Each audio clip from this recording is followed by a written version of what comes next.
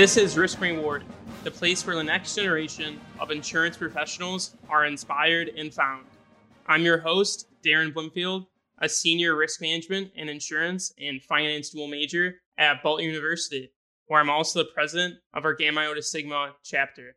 Joining us today is Tim Fletcher. Tim has been at Gen Re for 15 plus years, and he is going to join us and talk about his career path and some of the transitions in emerging risks that I've seen. Welcome, Tim.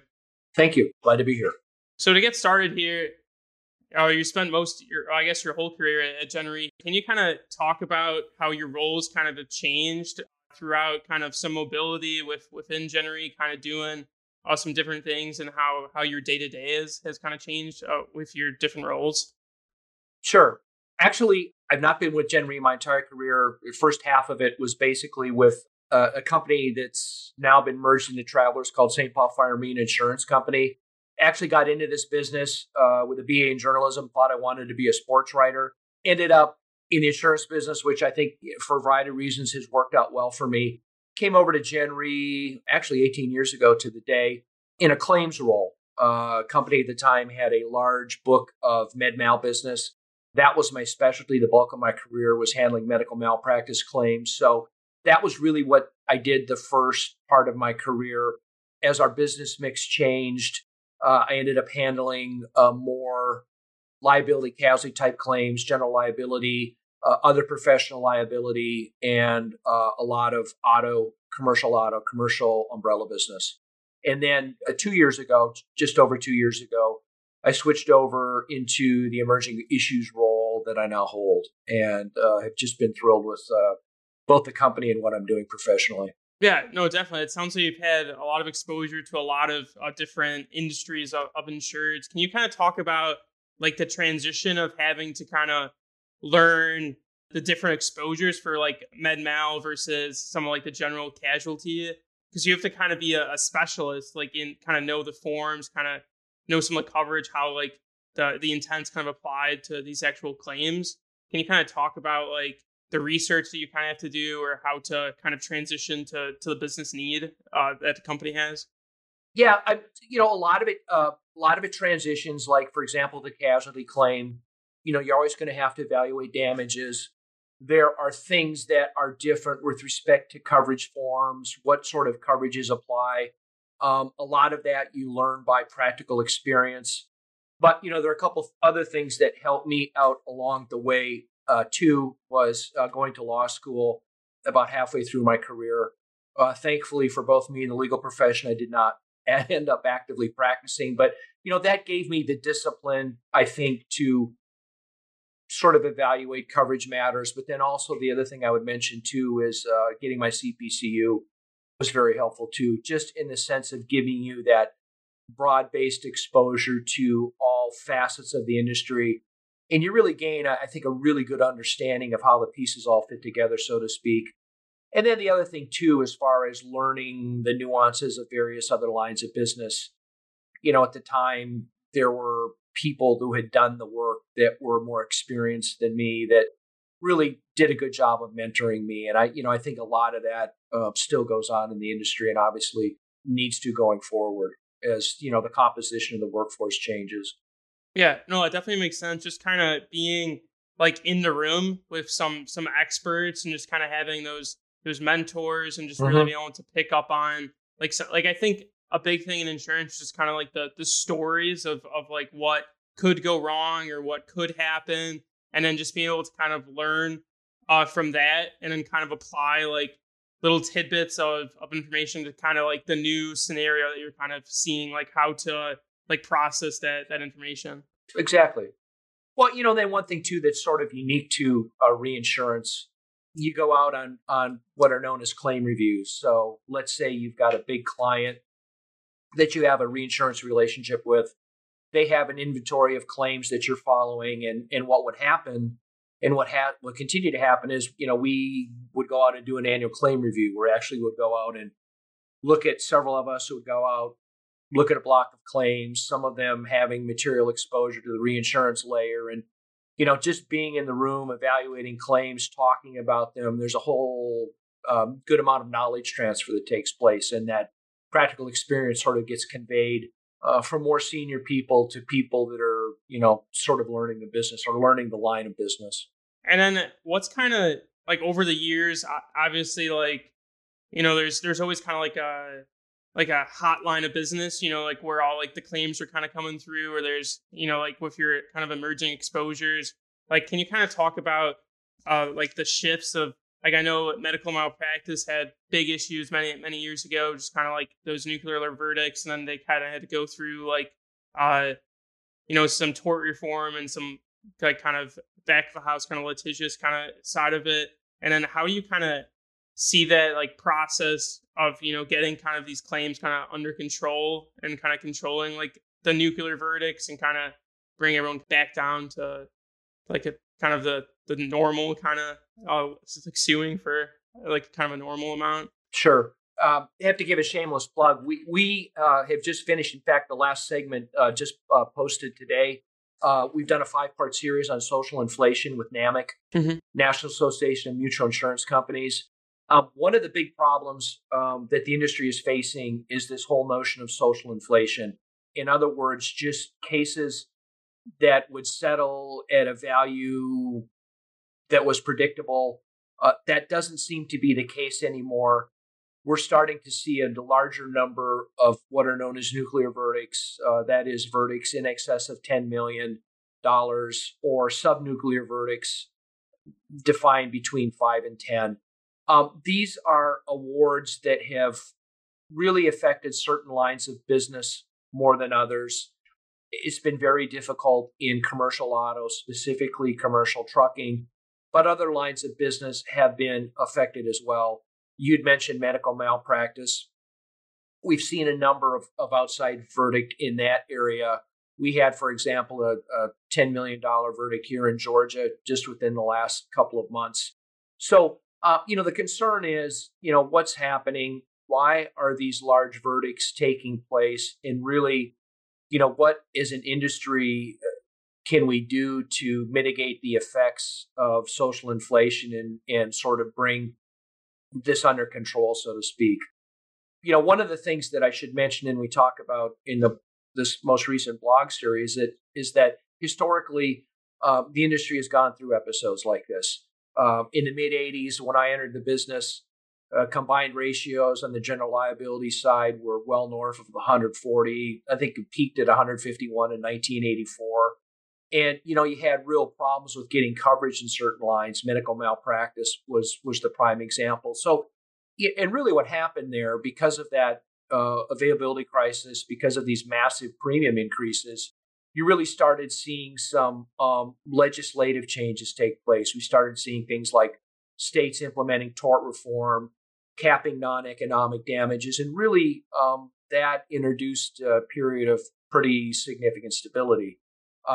Now, combined ratios in the industry are nowhere near to that degree, but they are ticking upward. The commercial auto line of business is a real problem still for the industry, and really we need to figure out what we can do to bring verdicts under control. And there's some thoughts about that as far as what may be driving that as well. So, yeah, no, you definitely covered a lot there. To kind of go back through and like, I think the question you posed of like, why are these large claim amounts taking place? And I've kind of been doing some reflecting on that. Is just kind of what society as a whole is like advertised to them. Sure. Like lawyers, kind of on like some of the road trips I've just been on, up and down the highway.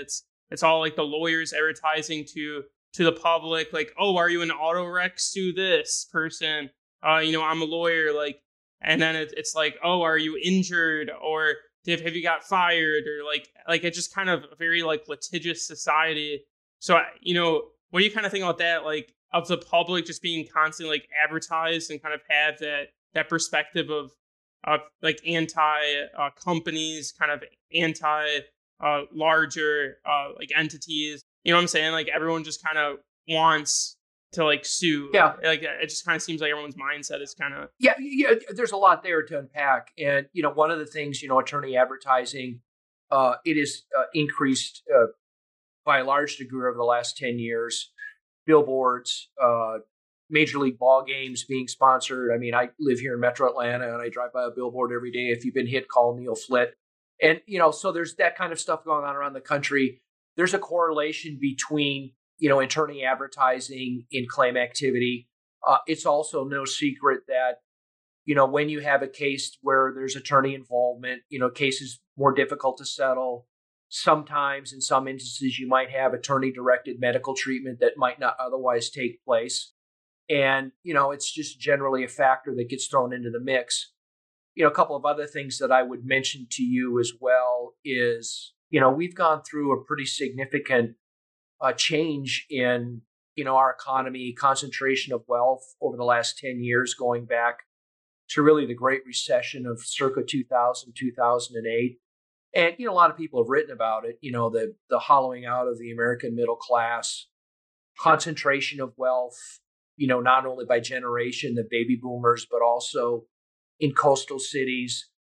Are we seeing now the effects of a significant portion of the society struggling economically, being concerned about their own futures, and as a result, really being somewhat resentful, distrustful toward institutions, corporations?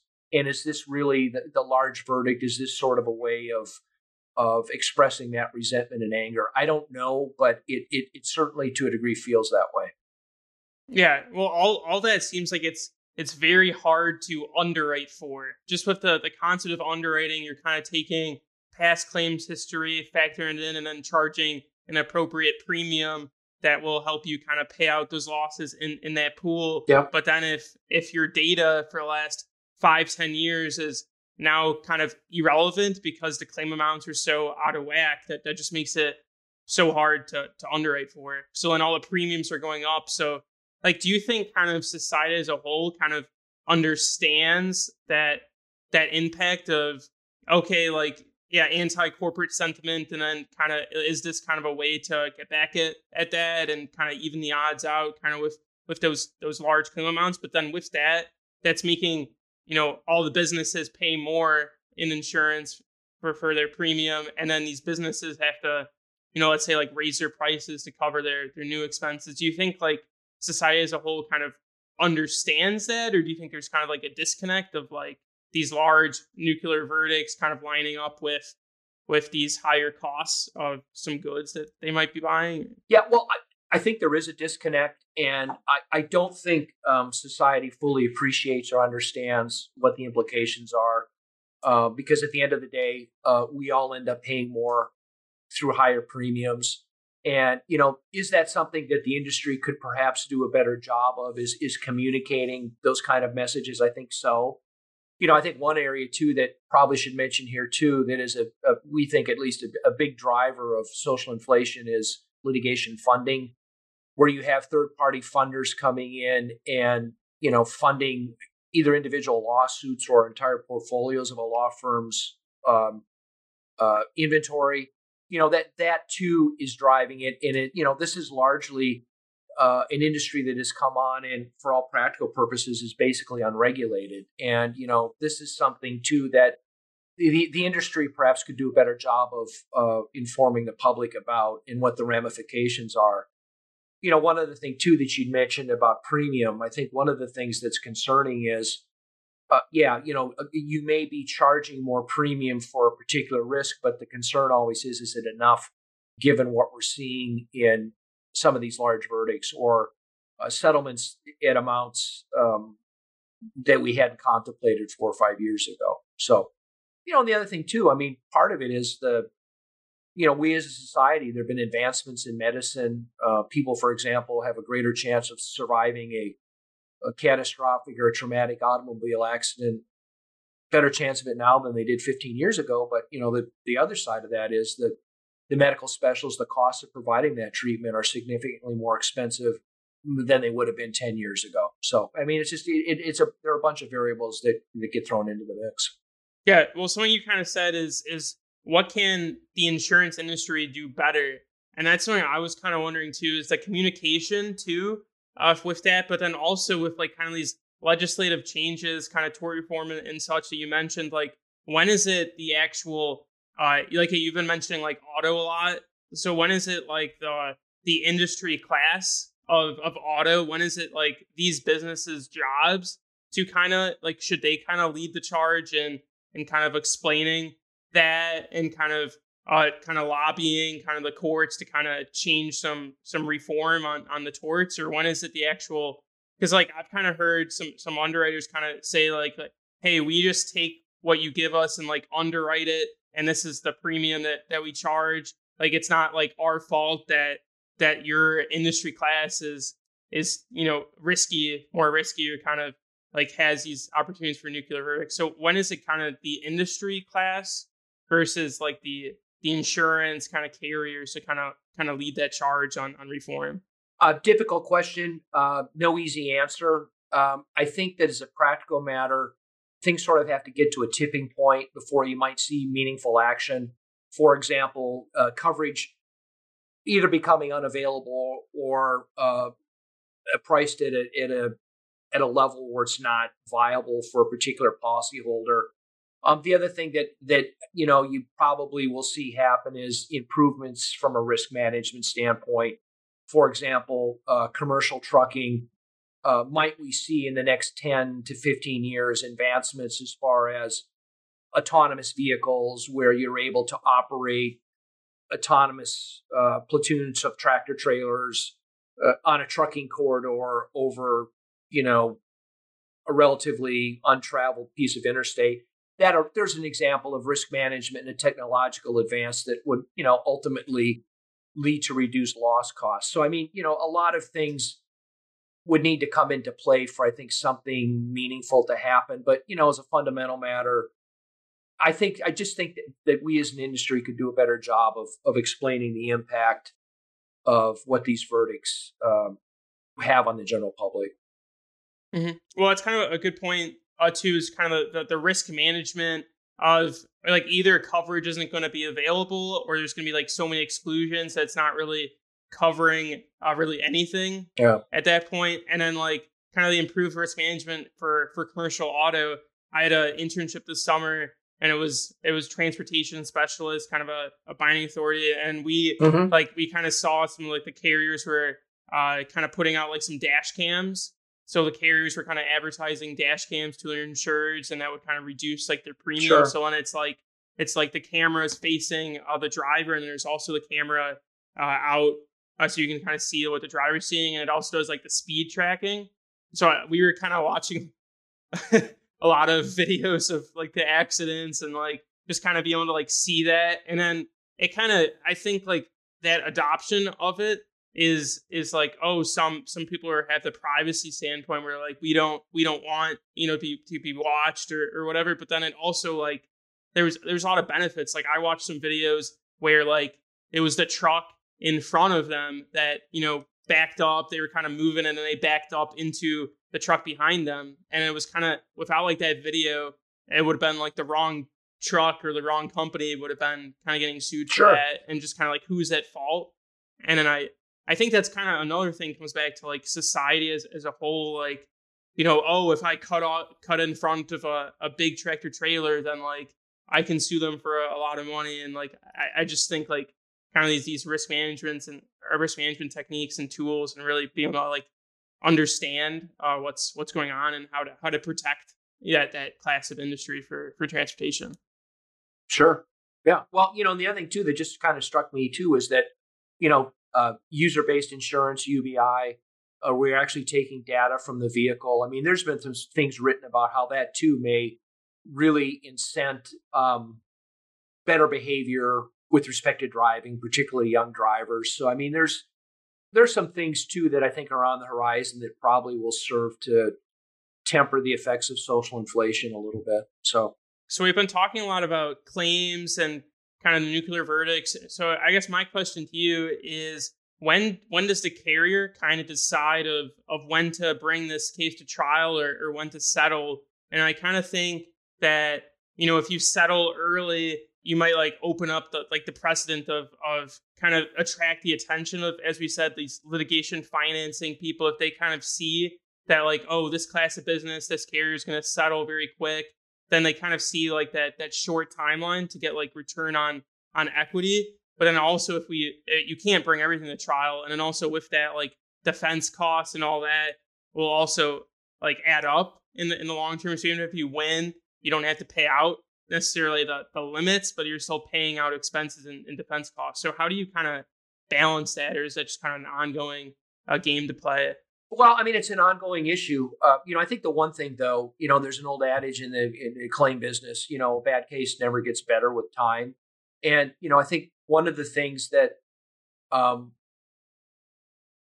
may need to happen more than it is, particularly on these nuclear verdicts, is if you've got a case with, very, very bad damages and you've got some liability problems, the thing that you probably need to do is move to settle it as quickly as possible. The other thing, too, that we're starting to see carriers do is, evaluate cases more promptly, but also, using more widely tools that they might not have used in the past, such as a mock trial or a focus group, to really help you get a sense of as to what the jury in that particular venue, how they're going to view the case. And I think things like that probably will help. I think one of the things that would be fascinating to do is to take a case where one of these nuclear verdicts has resulted and really just do a complete postmortem on it. What were the decisions that were made?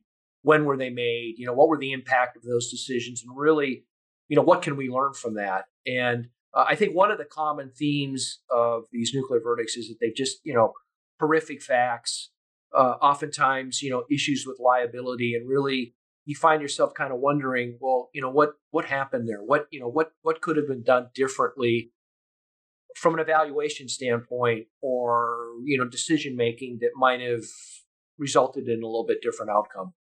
Yeah, no, it's definitely very interesting.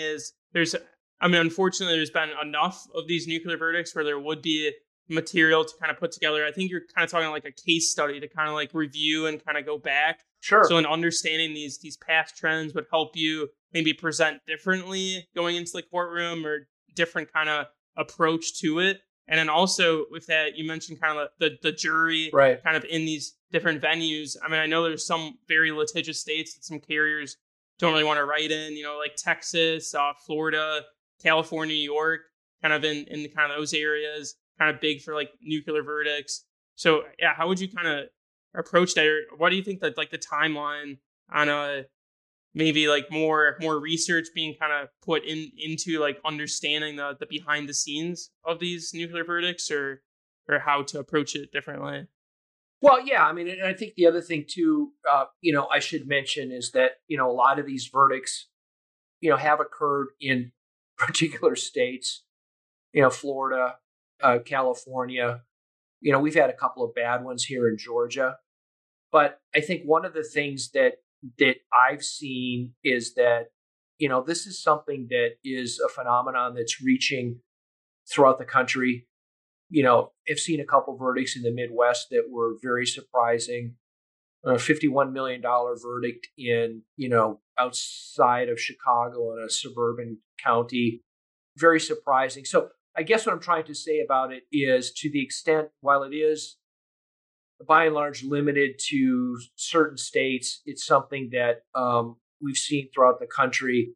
And I think to your original question about, well, how do we identify those cases and how do we prevent these verdicts? I think, data and analytics will help us with that. I mean, a lot is being done as far as, collecting, data on various cases. What are the attributes that turn that case into a nuclear verdict? What can we do on the front end to identify a case that maybe, we didn't think really had that much value, but ultimately turned out to be a nuclear bomb. I think so. Things like that, predictive modeling, analytics, I think are going to be of great help to the industry, certainly within the next 5 to 10 years. And I think that too will help. Yeah. Well, something you said was pretty interesting there. Of during my last internship, like we kind of were doing some talking kind of on kind of the trucking kind of side of the industry of it's not just where the insured is based, but where the transportation company is based. It's also where the insured is going, kind of the radius around the state. So we were tracing a lot of claims from Georgia, like Atlanta, Georgia based insureds that were driving down to Florida, like the bottom half of Florida. And I just found it so interesting how like they kind of tie that together. Yep. And then they also like, oh, from like their appetite perspective of like, okay, we're not going to write business in the lower part of Florida. Or, oh, if you're based in Atlanta and you're more than 20% of your like miles driven is in Florida, like we're not going to write you. So I found that also pretty interesting. Yeah, well, the thing with data, I mean, that you can more easily collect that than you could have, 15 or 20 years ago. You've got a whole bunch of information that you can get from the vehicle itself. So, yeah. So what's kind of that opportunity for, let's say, like the next generation of, insurance professionals, or also people who have these data analytic kind of backgrounds, but aren't currently working in the insurance industry right now? What's kind of like, what's the opportunity for them to come in? And I mean, there's clearly like a lot of work to do, and the industry is definitely starting to invest in that and kind of develop those predictive modelings. But what does that look like? What's that process in the next 5-10 years, and who needs to be kind of a part of that transformation effort? Well, I mean, I think you're going to need a combination of people with technology background, expertise, IT, but then also too, people on the business side that understand or underwriting, evaluating risk. I think that, in a lot of that work will be done either by the companies themselves and or, working with vendors. The one thing I think I would say here too, about the industry, and, we were talking earlier about public education. I've thoroughly enjoyed being part of the business. And I think for anybody out there thinking about a career in the insurance industry, I would say to you that what you may think it is, it's completely different once you get inside of the industry and become part of it. I think it's it's fun. You're solving business problems. You're working with a group of people that are incredibly professional. And I think that, the public thinks that, we find ways to not cover claims. Actually, that couldn't be further from the truth. There's always been an effort, at least with the companies I've worked for, is to make sure we're evaluating coverage fairly and, try to find ways to cover losses. And I think it's it's been a rewarding, interesting career for me. I think the one thing I would say too, while I'm thinking about it, is people entering the industry, I hope they have more of an opportunity to cross over and do other things. And I think that will happen. When I started, for example, it was, you went into one of two silos. You either went into the claim side of it or you were in underwriting, and you just sort of was very hard to cross that gulf. I think that as time goes on, I think as people come into the industry, they're going to get to cross over and do those things, which I think will be better for the industry. It's always good to have a wide perspective of different disciplines, but it also, I think, will be much more rewarding for the people individually as part of their careers to be able to do that. So, no, I think that's a huge point to bring up, and I'm really happy you brought that up. And just kind of like, I think you're kind of talking about like not really being like pigeonholed into, okay, your claims, okay, your right. underwriting, or even outside of the right. carriers, the other roles in the industry. And I think what you're also saying is like the different lens that you would look through if you were like a claims examiner, kind of on the adjuster, like on like the front lines. Exactly. And then once you take that step kind of back, and as you're doing kind of the more overview, kind of overarching themes, you can kind of have both viewpoints. And I think that really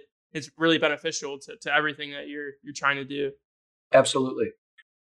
So what are some of the strategies that these carriers can kind of use to protect themselves now? Like, are you seeing some higher retentions, kind of higher deductibles in that, or just a lot of added exclusions to limit down that clarify intent of coverage?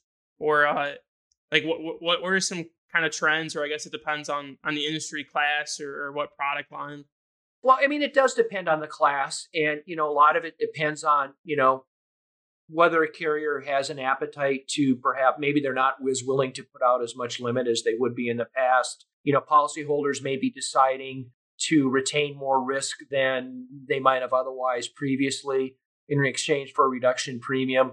All depends on the line of business. Certainly depends on what the account's particular loss history is. But yeah, those kinds of things we're seeing and we'll always see in the marketplace. With respect to exclusions, one of the things that, is being talked about now in the industry are these PFAS, these forever chemicals that are, present in many of the waterproofing clothing and a variety of other consumable products. Is that, the debate is that, are there health risks associated with PFAS? Do they represent an asbestos type exposure to the industry? And is this something that, we should be excluding in the future? I mean, there's debate on that going on right now. The health effects of PFAS, you maybe are seeing a lot written about that. There have been a number of settlements against the major chemical producers. But there's an example of an emerging risk that, the industry is going to have to deal with in the years ahead, as it would with any sort of emerging toxin that's identified. Yeah, no, I think that's huge. Just kind of seeing like where these large claims are coming from and then adapting coverage to.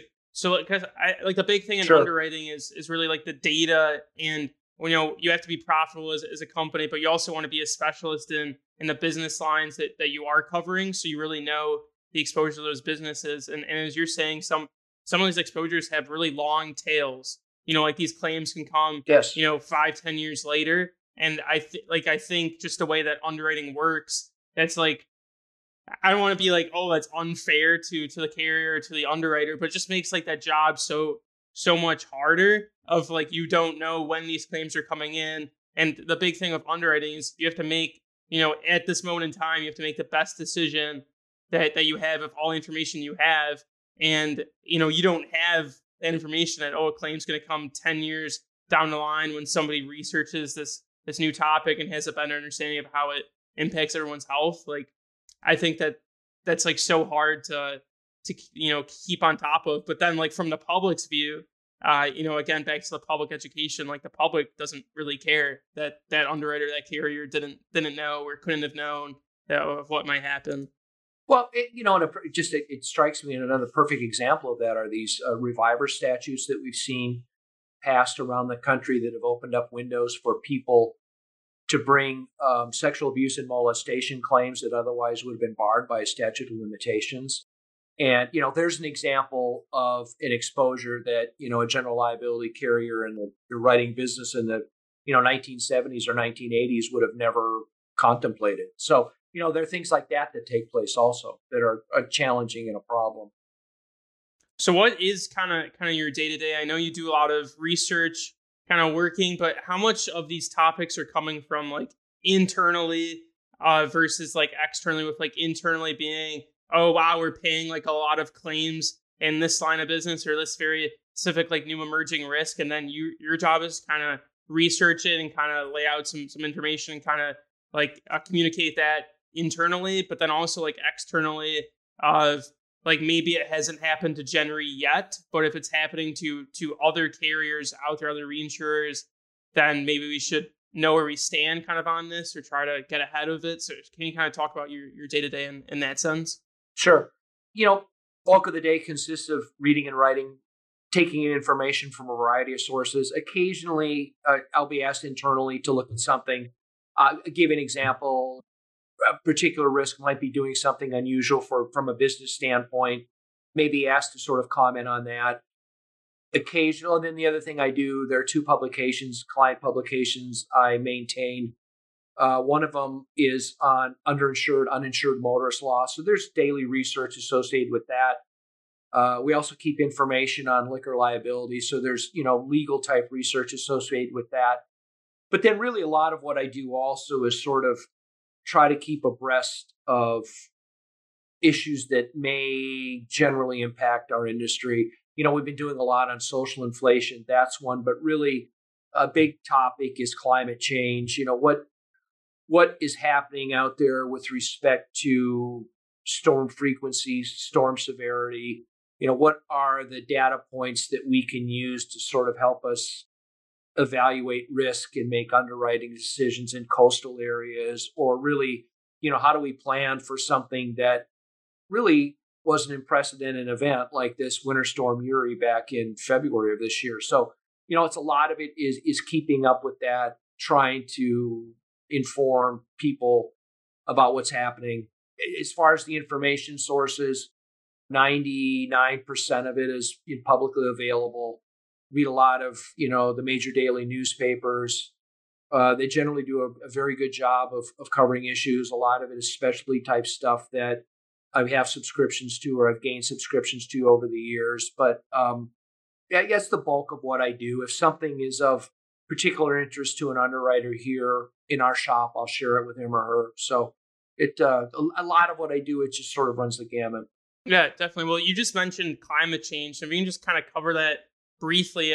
I haven't dived into it much, but with like some articles I've kind of seen is, as we kind of talked about earlier, is when is like the risk on it uninsurable. And I've kind of seen that, if the carriers or the reinsurers stop like offering coverage for pollution liability or some other of those exposures, like when would that kind of change the incentives of the business to kind of change their practices and be more environmentally friendly kind of with that? You know what I'm saying? Like if we don't offer them like the coverage to pollute, then they would have to change their ways so that there wouldn't be coverage for that. Can you kind of talk about that briefly if you have any thoughts on that?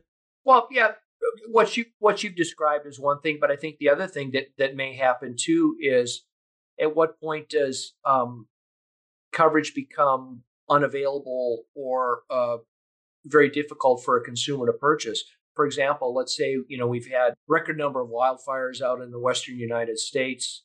Certainly have seen them in California. I mean, at what point does it become coverage availability issue? I think that's one impact. Are we, the historical models that we have used for catastrophes? I mean, is that data now invalid or needs to be changed because of what we've seen with recent hurricane activity? Other weather-related events, this big derecho that we had in central Iowa a year ago. All these events really are putting pressure on the industry and really, I think, causing people to think about, well, what are the impacts? How do we price for these events? And, what sort of underwriting decisions do we make? Do we not write in certain parts of the country? I mean, all sorts of factors come into play here. Yeah, definitely. I mean, there's a lot going on there, and I'd be pretty interested to see how that all plays out. But thank you for your time here, Tim. Some important topics that we covered throughout this. Sure. Were the opportunities for new recruits to come into the industry, build out some data analytic projects, and some technology experts and just business students, kind of people who really understand business and how different industries operate and how to kind of insure those risks. We also covered social inflation and nuclear verdicts. Some states are more litigious than others, and some lines of business, it kind of changes, which kind of has most exposure with some claims activity. But then we kind of talked about, why is this taking place? And I thought that was kind of an interesting dive on that. And then the attraction of being able to cross over as you did from one area to kind of the other, getting that kind of a different perspective of what's going on and just kind of improving your overall understanding of the industry. Yeah. I have to say, I've enjoyed my career immensely, and I would encourage anybody who's thinking about a career in risk management insurance to move forward with it. The other thing I didn't mention to you too, it's a stable industry. I mean, it's a product that people are always going to need to purchase, and it's been a great way to earn a living. So. Yeah, definitely. I'm really looking forward to my career as well. But yep. Thank you. Well, thank you for your time. Sure. Glad to do it, Darren. Thank you for asking me. Thanks for listening to Risk Reward. Like what you've heard, find more episodes at the National Alliance website, scic.com, or download directly from Spotify or wherever else you get your shows. If you would like to get more involved, please fill out our listener survey. Your ideas and feedback help us bring you the most relevant content. Be sure to subscribe for the newest episodes.